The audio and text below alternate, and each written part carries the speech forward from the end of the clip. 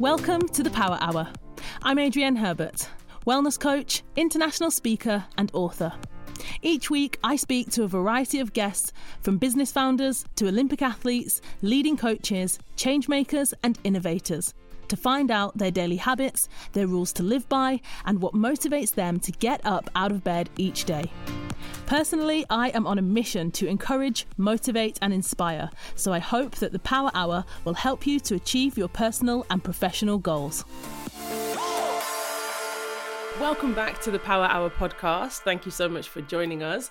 This is our first episode in September, a time of year that I absolutely love.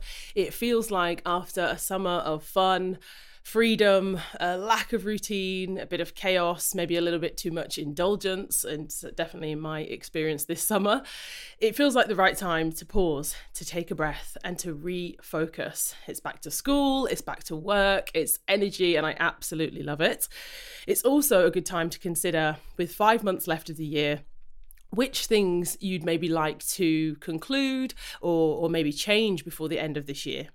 As always, the aim of this podcast is to motivate, to encourage you, the listeners. I want you to learn from all the incredible people that I get to talk to on this show and to implement positive changes into your career, relationships, finances, health, every other aspect of your life. So with that in mind, I couldn't think of a better guest to kickstart September to help us all get our mindset into a place that is positive, curious, more confident and ready to take action. So welcome to the podcast, Berthold Gunster. Thank you very much. Yeah. I'm so glad you could join us. Where are you based today? I'm based in Utrecht in Holland. And actually in Holland we would say Berthold Gunster, but you wouldn't be able to pronounce this.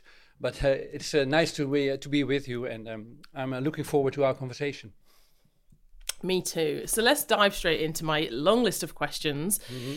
Your best-selling book, Flip Thinking, teaches the life-changing art of transforming problems into opportunities. So could you start, I suppose, by explaining the concept of flip thinking? Yeah, well, the essence is that you, as soon as you are encountered with a problem, your tendency is to solve it. You know, we want to get rid of problems. They feel like annoying things, hindrances, things we want to get away.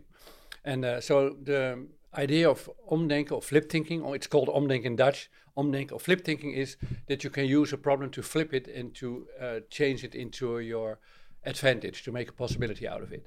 So you don't solve it. Solving problems is something completely different from omdenken or flip thinking problems. And can you give us an example, like a common thing that people try, a problem that people often think, okay, I have to solve this, instead of maybe looking for that opportunity? Right, let's start as simple as possible, because making things simple is more difficult than making things difficult, which is actually quite simple in life, to make things difficult. Well, the most simple example would be if it's raining, right? It's raining today, right? You could consider this as a problem and try to solve it by taking an umbrella or stay inside, and then the rain doesn't bother you. So the problem is solved. Nothing wrong with that in life, to solve problems, by the way. But you could also do like children do, and children are in a way more creative in dealing with problems, like dance in the rain. And when you dance in the rain, then the rain is not a problem, but an opportunity, something you like, something you desire. So by flip thinking problems, you don't want to get rid of them, but you want more of the problem. You desire the problem in a way, and do something with it, of course. And you mentioned children. I think there's some people, would you agree, who naturally have more of this optimistic tendency in life. So when they are, you know those people, perhaps if you're in a group setting at work, there'll be people who, they always look for problems. They always look for barriers. Yep. They'll always raise their hand and say, oh, but we can't do it this. Oh, have you, almost like I call them handbrakes, people who put the handbrake on everything. Yep. And then there's other people who will, I suppose, not necessarily find solutions, but have more of a creative, find different ways, find different routes. They'll give option A, B, C, right, D, E, and keep going. And do you think that is something people can learn if it's not their natural tendency to think that way? Yeah, I agree. But I think it would be better to say that they have to unlearn the programs that makes them stuck in reality, instead of learning something new. Because I have the conviction that we all are born as children with the optimistic view in life that things are what they are, and you can play with it, you can investigate them, and you can make fun of them. So this is, I think, an inherent human capacity we all have, and it's buried under a lot of people have buried it under a layer of how things should be, on how you should live, or what is expected of you, or what you expect of yourself, and all these limitations prevent you from finding the child we all have in ourselves. So it's something you don't have to learn. It's more about unlearning things, I think. Yeah, that's fascinating.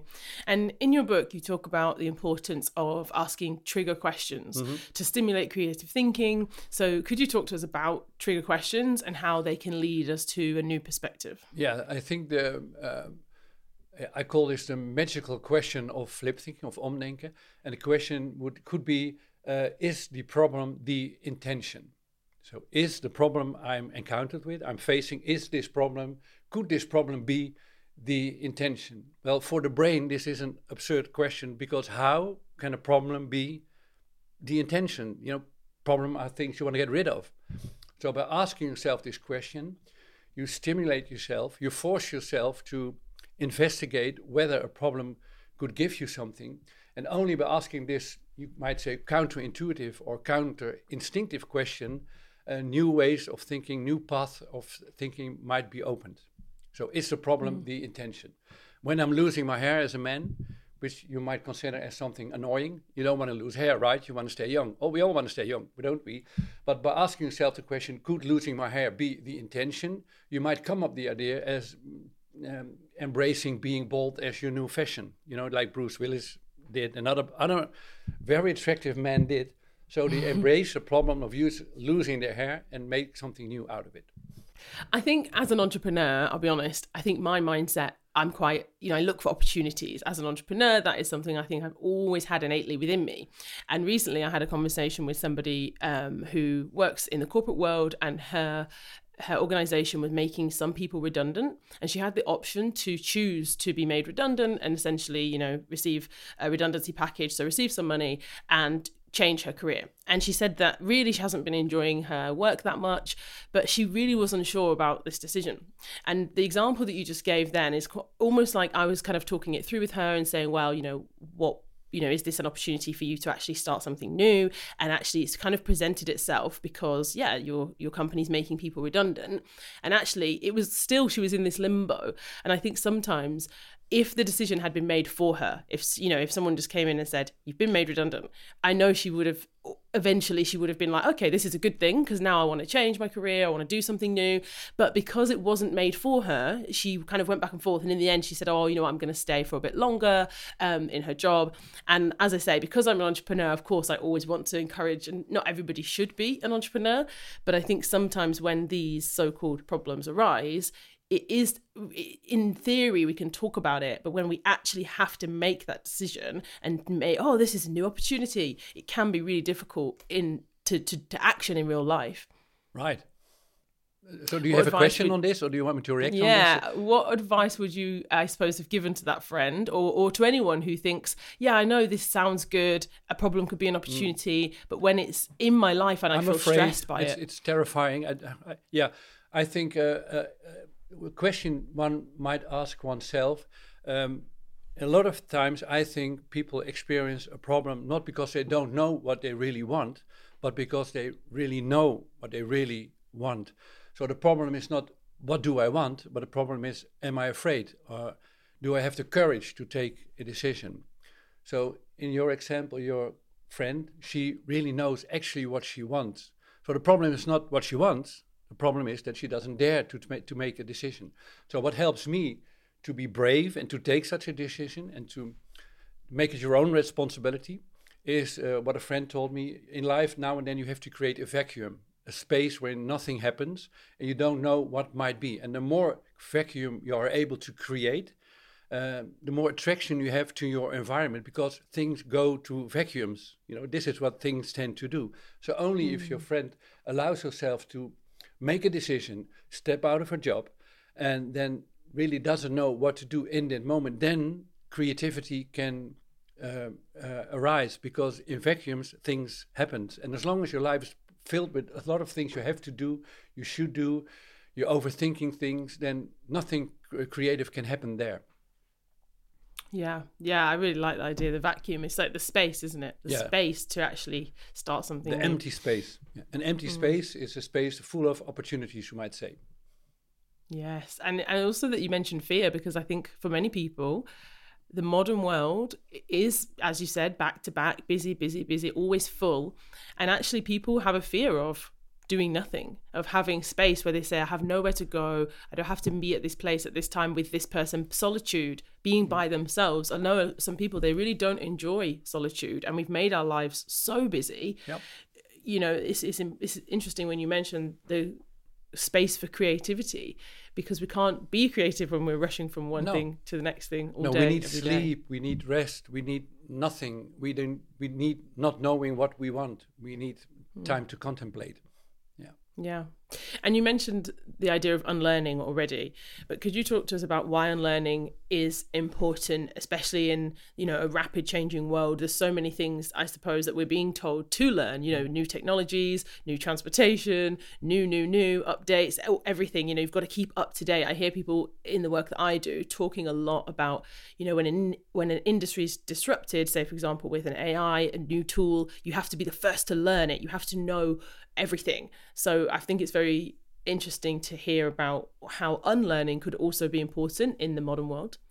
Yeah, because we all get these programs, you know, convictions, ideas on what we should be, on how life should be, on how things should go. And these things are fine as long as theory and practice are aligned with one another. But as we are living, like you said, in a rapidly changing world, theories very soon become old.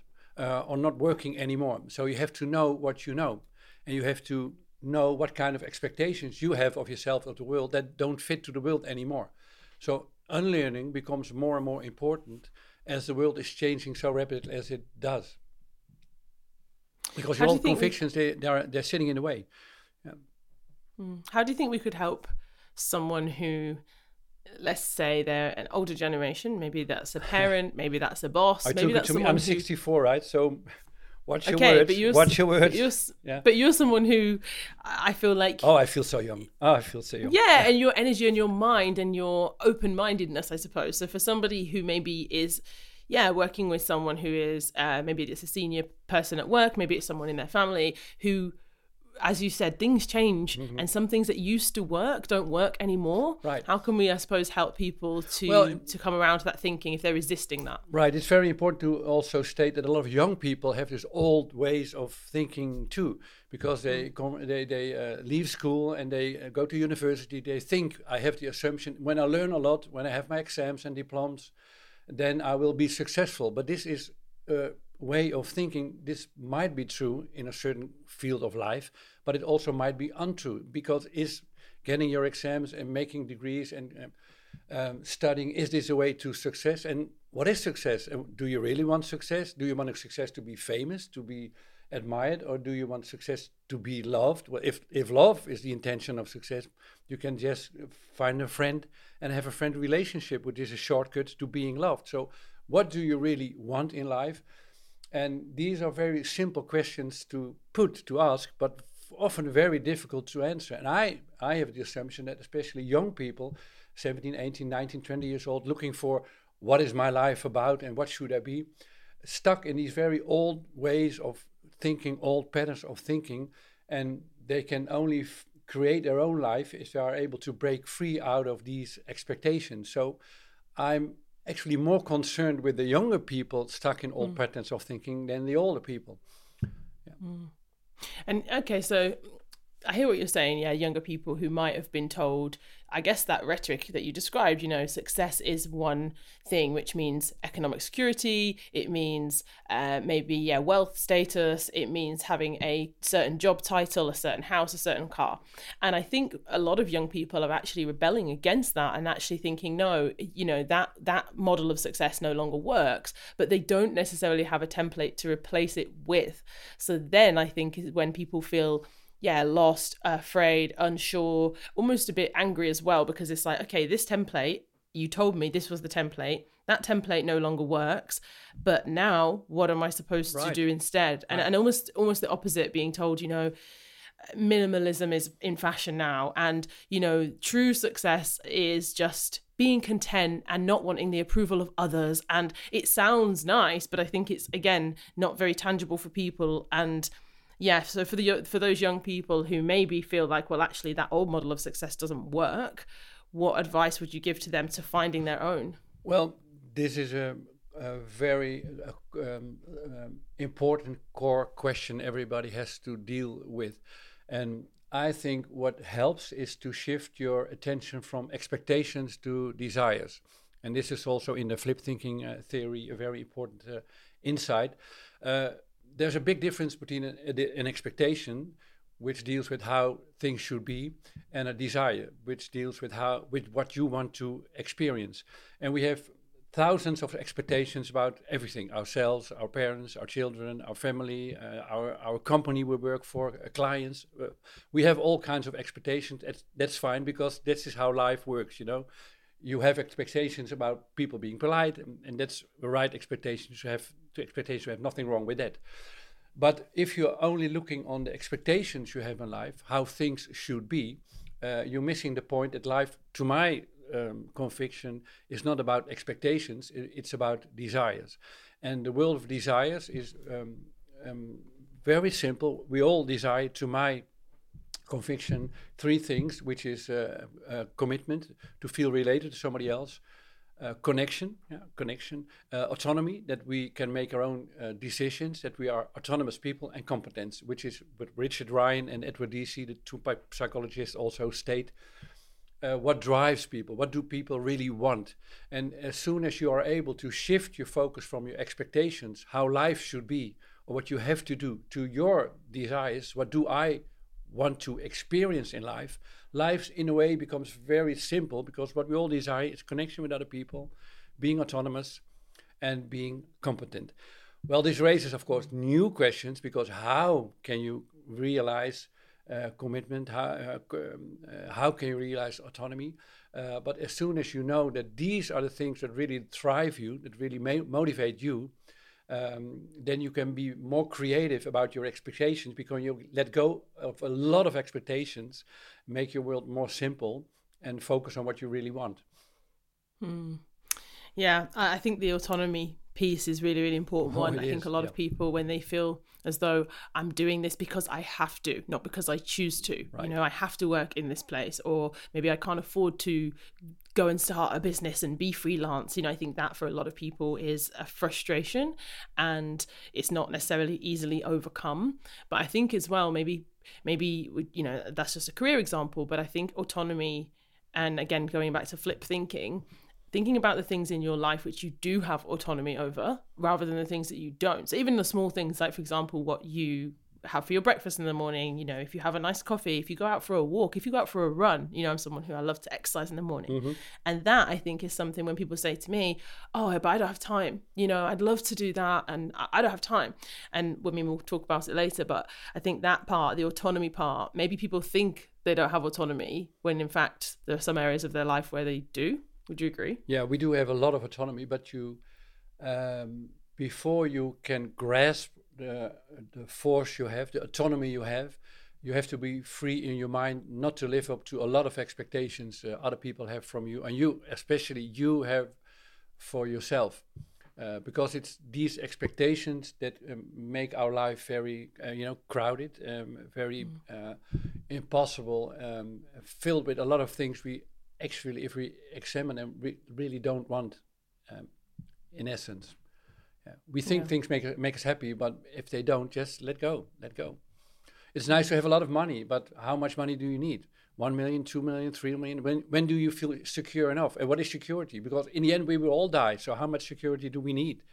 So embracing the fact that things all come to an end, that life comes to an end, that life is not fair, that everything with a beginning has an ending.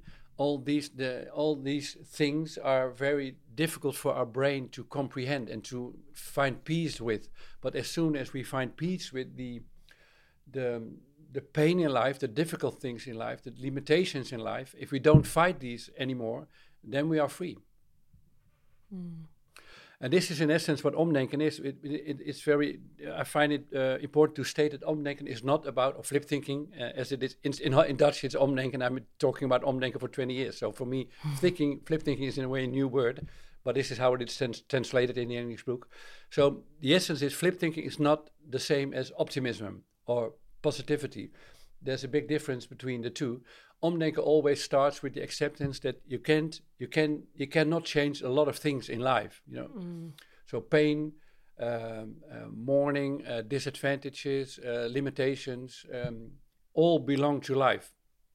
Pain is part of life, and as long as you fight this, you make things worse. This is what I call stuck thinking, making a disaster out of a problem. So your own problem, your own attempt to solve the problem makes the problem worse. Like your car is stuck in mud, you put your on the accelerator, and the wheels go deeper and deeper into the mud. This is what a lot of people do. They try to solve problems, but the solution makes the problem worse. So omdenken is not about optimism. It's about accepting the things you can change, and then find what can I do with the things that at first sight can be changed at all, like losing your hair, like the rain, But although things are not in your advantage, you can investigate how can I do something with it, like an improv actor in a theater would do. Yeah. Wow, this is a very timely message for me, Berthold. So I'm going to write this down to accept, like you said, accepting some things you can't change. So important. And the other, the other one, the expectations. When you said that, I thought actually I'm someone, I'll be very honest, I definitely have high expectations for myself and for others. And I think there's an upside to that sometimes, but there's definitely a downside to that. So there is. Sure, there is. And the interesting question is, do you have expectations about success or running marathons or whatever? Because you just like success and like marathons, that's fine. Nothing wrong with that. But and this is something we have to investigate for ourselves. If we think getting rich gives us more friends, if getting rich makes people admire us, if we are able to run a marathon, then we are really strong and we are able to live here on earth because we are something, then maybe there's a negative motivator working all the time that actually you have to prove to yourself that you are allowed to live on this earth.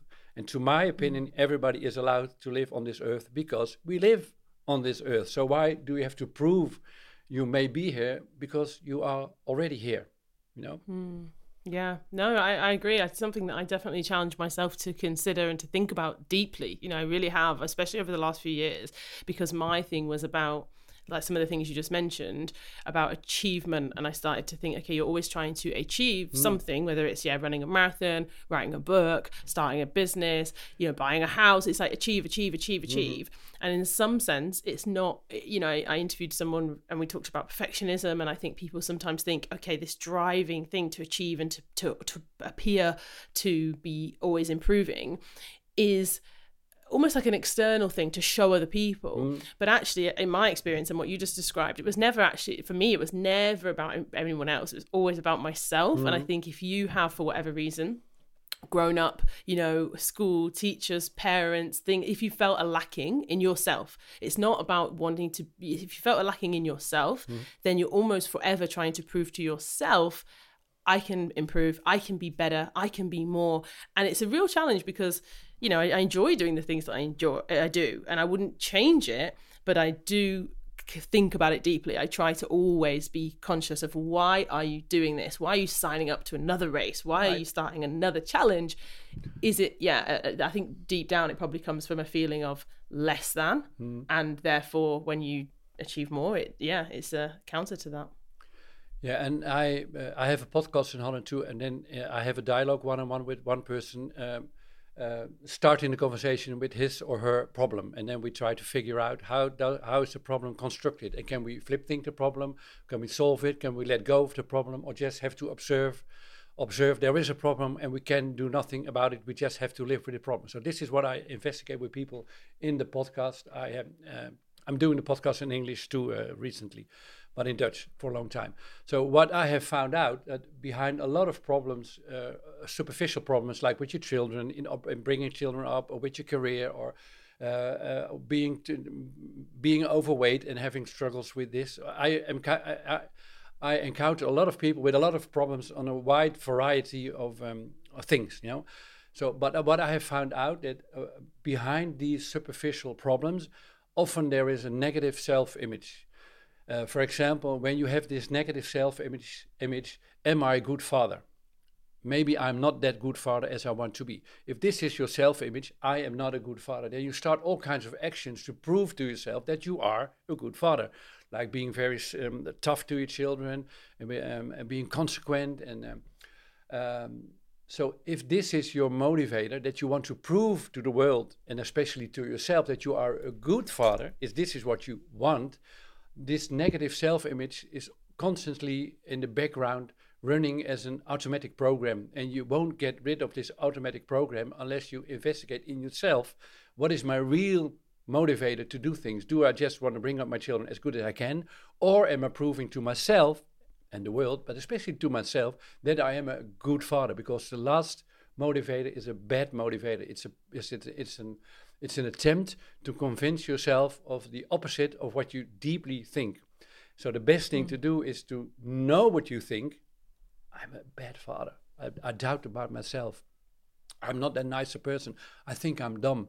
Whatever this negative self-image might be. And as soon as you dig into the ground and you find this negative self-image with what hurts, it hurts. It's like it feels like a knife in your back, you know, being revealed. It feels like being revealed, like similar to the imposter syndrome. As soon as you have found this negative self-image, then you can make a joke about it, laugh about it, make fun of it, and then let go. Just let go, because you can't solve negative self-images. You can solve an idea of a negative identity. The only thing you can do is let go. Sometimes as a parent you're good. Sometimes you make mistakes. Nothing wrong with that. So it's the essence of life to shift from what you want to do instead of who you want to be. It's all about doing in life. Just being there. You are here and doing things in freedom and with creativity. Let's talk about something new. So we live in an abundant world. We have abundance of choice, abundance of opportunity. If we're fortunate, abundance of food, abundance of clothes, abundance, more. There's so much. And I think, of course, there is some upside to that, but there's a lot of downside to that for a lot of people. And I think people are really struggling, whether it's decision making, whether it's relationship commitment, diet, all these things. As you said, there's too much choice. Right. So I'm a big believer, and I know that you are too, in the power of constraints and how limits, when we limit our choices, we can make better decisions. Or when we limit the options available, it can really enhance our problem solving, our creativity. So yeah, I'd love it if you could explain to us how setting limits can enhance our lives and our ability to problem solve. Yeah, I'm from Holland. There's a German saying that says, "In der Beschränkung zeigt sich erst der Meister." So, which you might translate, in the limitation, mastery becomes visible. You need a limit. You need a fence. You need the impossible to explore the possible within this field. So. Accepting that you can change things makes you more creative. But let me give you an example to illustrate this. In the Indiana Jones film Raiders of the Lost Ark, with Harrison Ford featuring as the leading role, there was this shooting planned with sword fights, a crowd, and Harrison Ford would, with his sword, and fight the enemy. And so classic scene in such movies. And they had been rehearsing for this scene for 3 weeks in America. But the shootings were in Tunisia, and on the day these shootings were planned with this sword fight scene, Harrison Ford suffered a massive attack of diarrhea. So he couldn't step 1 foot before the other. So the shootings as planned couldn't take place at all. So this is a problem. So how could you solve the problem? By rearranging the schedule or trying to find a stand-in to do so, or whatever. Just all things you could do to create the movie as planned. This is what you might call solving the problem. So problem solved. Nothing wrong with it. But what Harrison Ford did was he accepted his limitation, but he did something with this limitation. So he wasn't able to fight, but he was able to do something else. And this is what he proposed to Steven Spielberg, the director of the movie. He said, what if I just shoot the bastard? And Steven Spielberg, he agreed. So, okay, let's try to film the scene this way. So there's this sword fight, and the man is, so waving his sword around, and he wants to start a fight, and Harrison Ford just sighs. Actually, I think he wants to go to the toilet, but he just sighs. He pulls his gun and he shoots him. So end of scene. The scene lasts only for 5-6 seconds. Very short scene in the movie Indiana Jones, Raiders of the Lost Ark. So the nice thing is, this movie has become so iconic because of this iconic scene, because nobody as a spectator expects Harrison Ford to just shoot him. They all expect him to have a fair fight with swords. So this scene wouldn't be there if Harrison Ford wouldn't have suffered a loss attack of diarrhea and make something out of it. So accept things and like you said, make plan B, plan C, plan D. This is what you do in life, and this is what this has been investigated. This is what optimistic people tend to do. This is what pessimistic people do. This has been investigated by a Swedish scientist, Segerström, her name is, and she found out that what is the strategy of pessimistic people? They don't have plans. Life just comes, and they say, "Oh, it rains. Oh, I get fired. I didn't expect that." So they just live on, and everything that happens is a kind of surprise. And of course, a lot of bad things happen. This is the strategy of pessimistic people. And they're surprised continuously by disadvantages. What do optimistic people do? They expect the worst, which is counterintuitive. Because how can optimistic people expect the worst? But they expect the worst. They make plans for the worst. Like what you said at the beginning of this interview, they have plan B, plan C, plan D, plan E. The worst often doesn't happen in life. Well, bad things can happen, but the worst doesn't happen. So what do optimistic people then say? Well, it isn't that bad at all. I have made a plan for this. Nothing wrong with that. So, but this is nice, right? That pessimistic people don't have plans, and that optimistic people expect the worst. I find this counterintuitive, but this is how it works. And I think I presume you recognize this in your life, right? I really do. That's why I'm nodding my head furiously, because actually what you described my mother and me. So growing up, my mother was a very, I'd say, pessimistic person. She was somebody who always said she had a lot of problems in her life. She didn't really enjoy her life. She didn't enjoy her work. She didn't really enjoy motherhood. She didn't enjoy relationships. She didn't enjoy anything. Yeah. So her story every day was that the world is difficult. You know, like you said, if the weather's bad, it's always bad. Yeah. If something happened with the car, of course this happened to me. Of course this would happen to me. By the way, you are describing my mother too, right? If I may intervene, right? Yeah. Yeah. Yeah. So she couldn't, we can't afford to do that, or this is too expensive, or you can't. So I think when you grow up in that environment, especially as an older sibling, I always as a counter. You were the oldest one. Eldest, yeah. Eldest. Yes. So as a counter to that, I think I almost was the polar opposite. I had to think, come on, there has to be, like you said, okay, option B, C, D. If the worst thing happens, even the worst thing, right, we still have to do something. So let's do this, or let's do this, or let's do this. And let's be prepared. Yes. Yeah, yes. Expect bad things to happen, Expect it, but then also don't surrender to, well, that's it. I always said, well, if that's the bad thing's going to happen, what do we do next? Right. Because we have to do something. And make a plan in advantage. Yep. Expect and I think bad things to happen, right. Expect it. Yeah. And it's funny, as you said, I'm an optimist, but to expect bad things to happen doesn't sound optimistic. But I think for myself and my younger siblings, growing up from a very young age, I was that person who said, okay, we're going to make a plan and we need to have a backup plan. And then even now as an adult, I think if you were to look at, the way I live my life, or things maybe that I choose to do, or even savings, things where it's like, save for a rainy day because something bad could happen. Right. But I don't think that it will. But if it did, it would be fine. Yeah. Everything will be fine. And so it will be not that bad as it could be.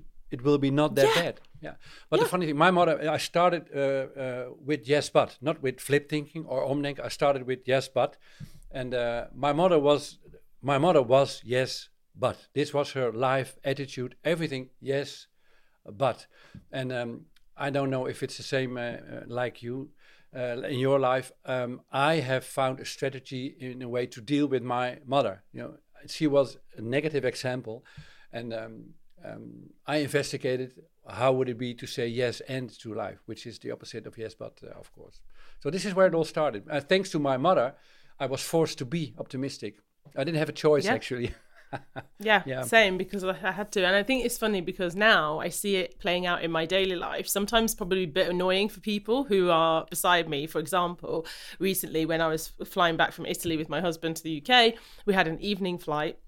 And we were traveling without our children the week before, because we have a blended family with 3 children. So the week before we'd had 3 children with us, and of course that means you've got, you know, backpacks, and you've got books and snacks and things, and you need to play games and entertain them, and someone needs the toilet, all of these things. So this week it was just me and my husband, no children, and we're coming back from Italy, and the flight is delayed. And I said, oh, it doesn't matter, because, you know, it's just us 2, so we can just relax. More time. And then more time. So it was 8 p.m. Then the flight says 9 p.m. Then the flight says 10 p.m. And we're sitting. Eventually, we did get on the flight. But by the time we get back to the UK, you know, it's 1 o'clock in the morning and it's late and things are closed and we're tired and we're in London. And I think it's probably annoying if you're with me and somebody wants to complain, oh, this is so annoying. Oh, this is, you know, and I'm always the person. But it's fine. We can just, you know, we can have a drink. We can just sit and here, relax. I'm going to listen to a podcast. That's annoying. You are really It's annoying. You are. Yeah, you are. It's annoying. It's annoying. Yeah. It's annoying, but I'm also like, what makes the situation worse? If you sit there, you get mad. This is so, you know, the flight's delayed. I'm going to be annoyed. It doesn't help because when the flight's delayed, it's delayed. Nothing you can do about it. Yeah. Exactly. So, I have a life rule which really helps in these situations. It's called ISP. It sucks, period. It sucks, period. So, but there's a big difference between letting go a problem and observing that you have a problem and you cannot do anything about. Omdenken, flipping is not about being optimistic and always make something out of life, because if your husband or one of your children would die, this would be terrible. And this day you wouldn't be optimistic. You would be very sad, and which would be a very normal emotional response to a tragic, you know. But what really helps in these situations is not forcing yourself to let go and just carry on life and be optimistic. But it doesn't work. It doesn't work. You can't solve. When somebody dies, you can solve this problem. It's a little bit too big. You know, we can revive people until now.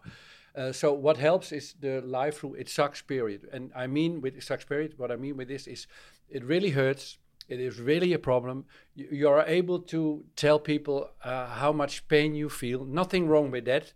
But then, period. Don't make a problem out of the fact that you have a problem. You have a problem, and this is big a problem enough. And what a lot of people do is what I call frustration on frustration. So they have a problem, but then they make a problem out of the fact that they have a problem. And then if they want to, then they think they have to let go of this, and they are not able to let go. Then they want to solve. So it's all more frustration on frustration on frustration on frustration.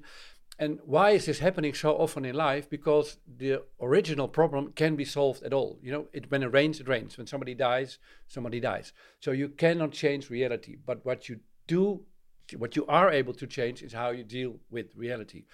And so what helps is admitting the pain, embracing the fact that you really have a painful problem, but then it sucks, period. Don't make a problem out of the fact that you have a problem, because we all have problems. And in the end, we all will die. So that's the biggest problem we all have to face. Yeah, true. And then you are free, right? And then you, in a moment you can say it sucks, period. Then you are free. Ryan Reynolds here from Mint Mobile. With the price of just about everything going up during inflation, we thought we'd bring our prices down. So to help us, we brought in a reverse auctioneer, which is apparently a thing. Mint Mobile Unlimited Premium Wireless. How to get 30, 30, bit to get 30, bit to get 20, 20, 20, bit to get 20, 20, bit to get 15, 15, 15, 15, just $15 a month? Sold! Give it a try at mintmobile.com/switch. $45 up front for 3 months plus taxes and fees. Promo rate for new customers for limited time. Unlimited more than 40 gigabytes per month. Slows full terms at mintmobile.com.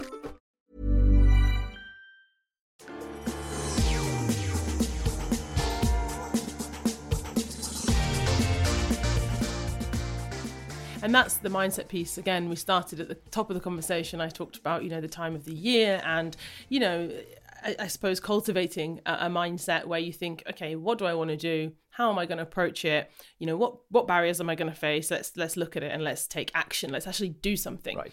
Now, a lot of people, and myself included, I'm human, Okay. we struggle with self. I'm surprised. Yeah, exactly. So we struggle with, I think when I ask these questions, I never want to describe, people this and people that. I am people, Yeah. So when we suffer with negative self-talk, self-doubt, which for so many people keeps them stuck, it stops them taking action because maybe I can't do it yet. Maybe I haven't learned enough yet. Maybe I don't have the right expertise or the right people yet. I'll do it one day.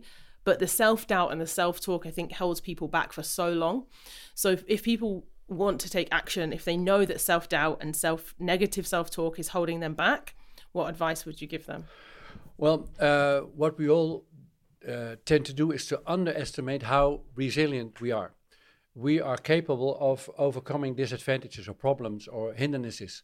And we underestimate our capacity to deal with things. So, yeah, we are afraid. We all are. And so what helps is knowing that when you do things you are afraid of, in the process you will learn, you will develop, you will overcome problems. And we underestimate our capacity to learn during the progress. And this is one thing that might help you. The other thing that might help you is we all make mistakes. Things go wrong. We get bankrupt. A marriage might fail. If you are afraid that something might go wrong, the best thing to do is just stay in your home and do nothing, because doing nothing, then nothing go wrong. But things will go wrong. So accept this. Things will go wrong. There's this nice story about a Romanian guy who he thought by astrology he could predict the day he would die. So in this specific day, he stayed in his bedroom. So what happened was that a part of his ceiling came down and he died because he wanted to escape death. Death overcame him. So we all will die. We all make mistakes. Bad things will happen. Just take a deep breath. Be prepared. Have plan B, C, D ready for you, and just dive into it. And this sounds maybe a little bit harsh, but in the end, we will all die. So what do we have to lose? Just start living instead of avoiding death. Yeah, you've mentioned this a few times. In the end, we're all going to die. Yeah. And do I say it too often or? No, it's just interesting that you would say that, and we're having this conversation this week because somebody in my family actually died 2 days ago. Yeah. And it's the first time that my son, who is 12 now, has experienced this in his life. Yeah. So as you're saying it, I'm obviously, as a mother, you're trying to help them navigate grief for the first time, trying to help them and help him understand, he's really hurting, he's upset, he's angry, he's feeling all these different emotions. And, I'm trying to navigate that with him and say, it's okay to feel angry. It's okay to cry. It's okay to feel frustration. Right. But then, as you say, it's quite pragmatic. We all must experience this in life to accept that, he can't come back, or, it's the first time. And I know, 12 years old is different to maybe adults, but it's just interesting, like you said, a few times you said people will die, we're all going to die. And I think, I don't know, making him understand that living your life, as you said, living now, doing all the things, the person I'm talking about, they had a joyful life. And maybe, I don't know, really, it was just timely that you said that. And I've been talking a lot in the last 2 days to him about death for the first time. But was it about a young person who died? No, it wasn't. It was his grandfather. But he loved his grandfather, I presume, right? So much, so much. And he's never, like I said, experienced anything like this before. And it's just a hard week, it's hard to see him in so much pain. To see your child in such pain, right? Yeah. So what helps is, this is a neighbor, a woman, she lost her husband, suddenly from one day to another. So her life was a mess, and after more than 40 years of marriage, from one day to the other, what helped her was that a friend of hers said to her, "It hurts so much. This hurts so much. This pain won't go the rest of your life. It won't go." And she said to me, "This was the most terrifying message somebody gave me in all these times. But when I really let this message sink in and feel what it meant to me, I could see she was right. It hurt so much that fighting the pain was the problem, and accepting just the pain was the liberation." And after that, she said, when I felt pain, I just sit in the chair, I start crying, I feel sad, and in the same time, I feel unbelievably happy. And for me, I think being able to be happy and feel pain in the same time and that one of them is not fighting the other, but they can exist in the same time. This is liberation, because your son has a lot of pain because he loved his grandfather. So the more he loved him, the more pain he will feel. So the liberating idea for him might be, if he needs to be liberated, of course, because he can feel pain, but that to embrace the pain as the flip side of the love he felt. How strange would it be if he did not feel pain? It's a very loving response to a tragedy. Nothing wrong with him. So. Just compliment him for being sad, you might say. Yeah, you're right. And it is a difficult thing for anyone who's experiencing that. And I read something this week as I've been trying to find, resources and things for me to think about, that talked about this pain of grief as, talked about, if you think about physical pain on your body, if you had a big cut on your arm and the cut, initially this wound is there and it's a different kind of pain and it's raw and you can't touch it and it's bleeding. And it basically said that over time, obviously as the skin heals and the flesh heals, you have this scar. Yep. Now the scar is there forever. It will never leave. So they will never go. But it's not a raw wound anymore that is this raw pain. And I thought that was also quite interesting to know that you might have this feeling, like you said with the example of the woman, or with my son, you might have this scar to remember actually that pain of missing your grandfather or missing your partner forever. And it is hard to think, but it's also nice to know it's going to change, the pain's going to change, it is going to heal in some way, but it's never going to go. It will always be there. And I think how nice could it be if you would reframe the scar and the pain as a sign of love. It's a sign of love. Yeah. And the worst thing you can do if there's a wound and if it's healing is to, how do you say this in English? If you want to intervene with the process and these things that are, I don't know the English word. I'm like a scab. Is it a scab? We call it. These little dark red things that develop on your skin too. I'm looking for a very simple word. What's the word? Korsje. The word in English is a scab. Okay. It's a not very nice word, a scab. So the thing, like you said, if it heals and if you take it off, it's going to have to start again. Right. So, and this is what we all tend to do. We want to speed the process by putting this away. But by putting it away, the natural healing process will be prevented. We will just wait and do nothing. Just do nothing. Things heal out of themselves. This is in the Flip Thinking book. I have 15 strategies.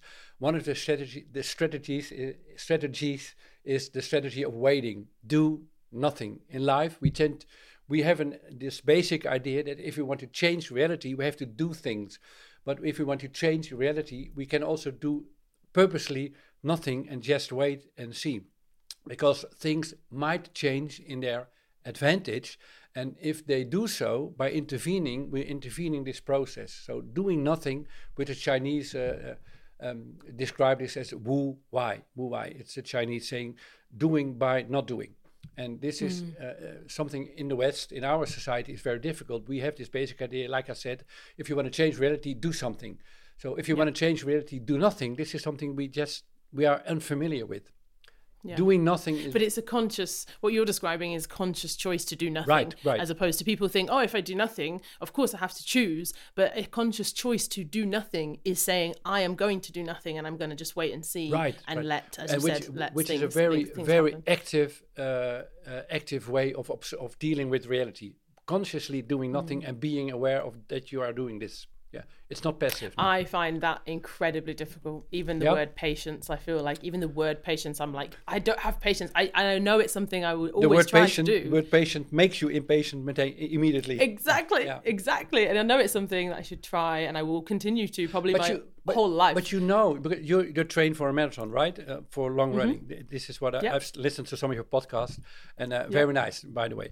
But you know this because when you are training, your body needs rest to grow, to develop. So in sleeping, your body is becoming stronger. So by training that doing nothing makes you better.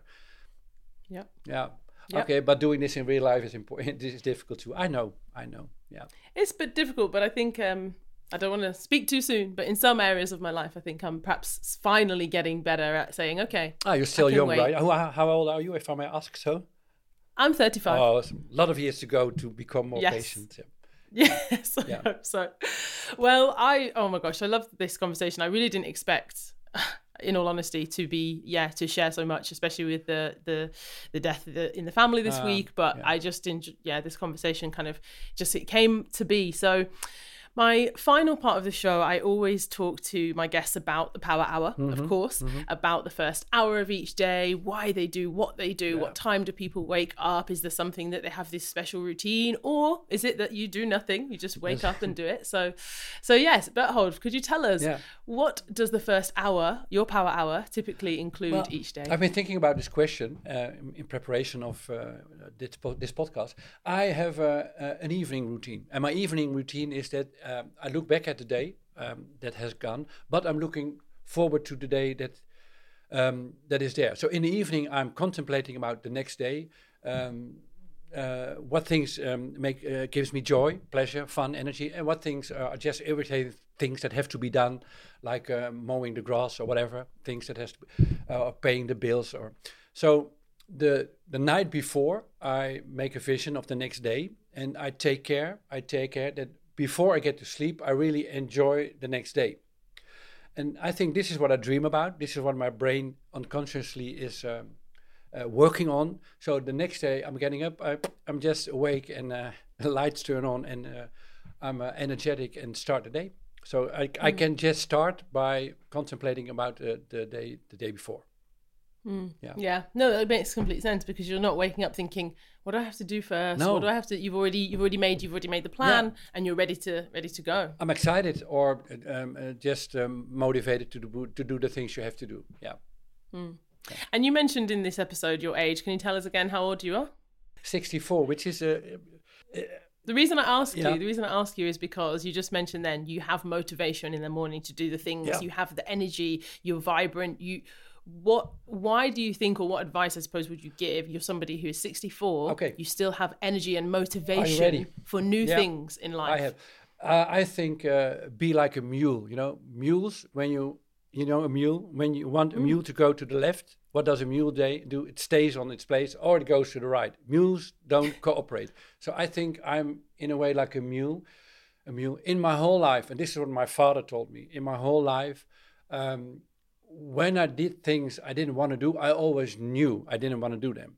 And so a lot of things you have to do. I had to go to school like everybody else, but I hated school. I really hated it. Not because school was in itself annoying, it was annoying. But later on, I found out that during the times I was obliged to sit on a chair and listen to somebody else, I did not have time to develop my own life.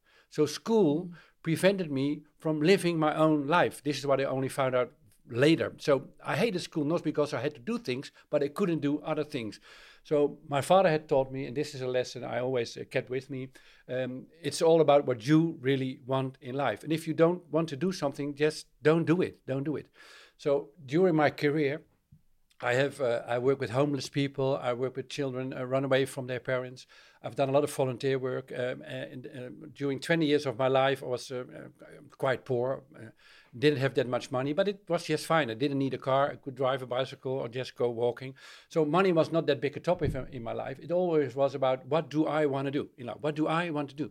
And as soon as I experienced myself in a situation where I don't want to do something anymore, I just quit. The only important question is, what makes me happy? What makes me tick? And if you know something doesn't make you happy anymore, just stop it, investigate it, and just stop it. And a lot of people are living on a kind of automatic pilot, because this is how life is, this is what you should do. But if you dare to look at what you really want, and if you are a little bit brave, because you need a little bit bravery to make bold decisions, but if you focus on what you want instead of what is expected of you, then your career, like my career did, it's continuously moving, and new things are coming up, and all things I end all things I didn't like. But this is my lifeline, you might say, to stay young and feel energetic. And you don't have to do anything in life. It's about what you want to do. Wow, inspiring. What a great place to end the show. Thank you so much for joining us. Yeah, thank you for being here. It was how was my English? Was it okay enough? Much better than my Dutch. Well, thank you for the compliment.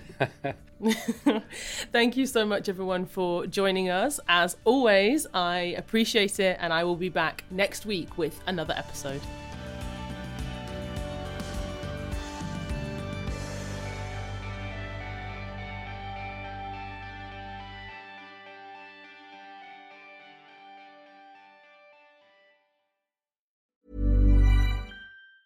Planning for your next trip? Elevate your travel style with Quince. Quince has all the jet-setting essentials you'll want for your next getaway, like European linen, premium luggage options, buttery soft Italian leather bags, and so much more. And is all priced at 50 to 80% less than similar brands. Plus, Quince only works with factories that use safe and ethical manufacturing practices. Pack your bags with high-quality essentials you'll be wearing for vacations to come with Quince. Go to quince.com/pack for free shipping and 365-day returns.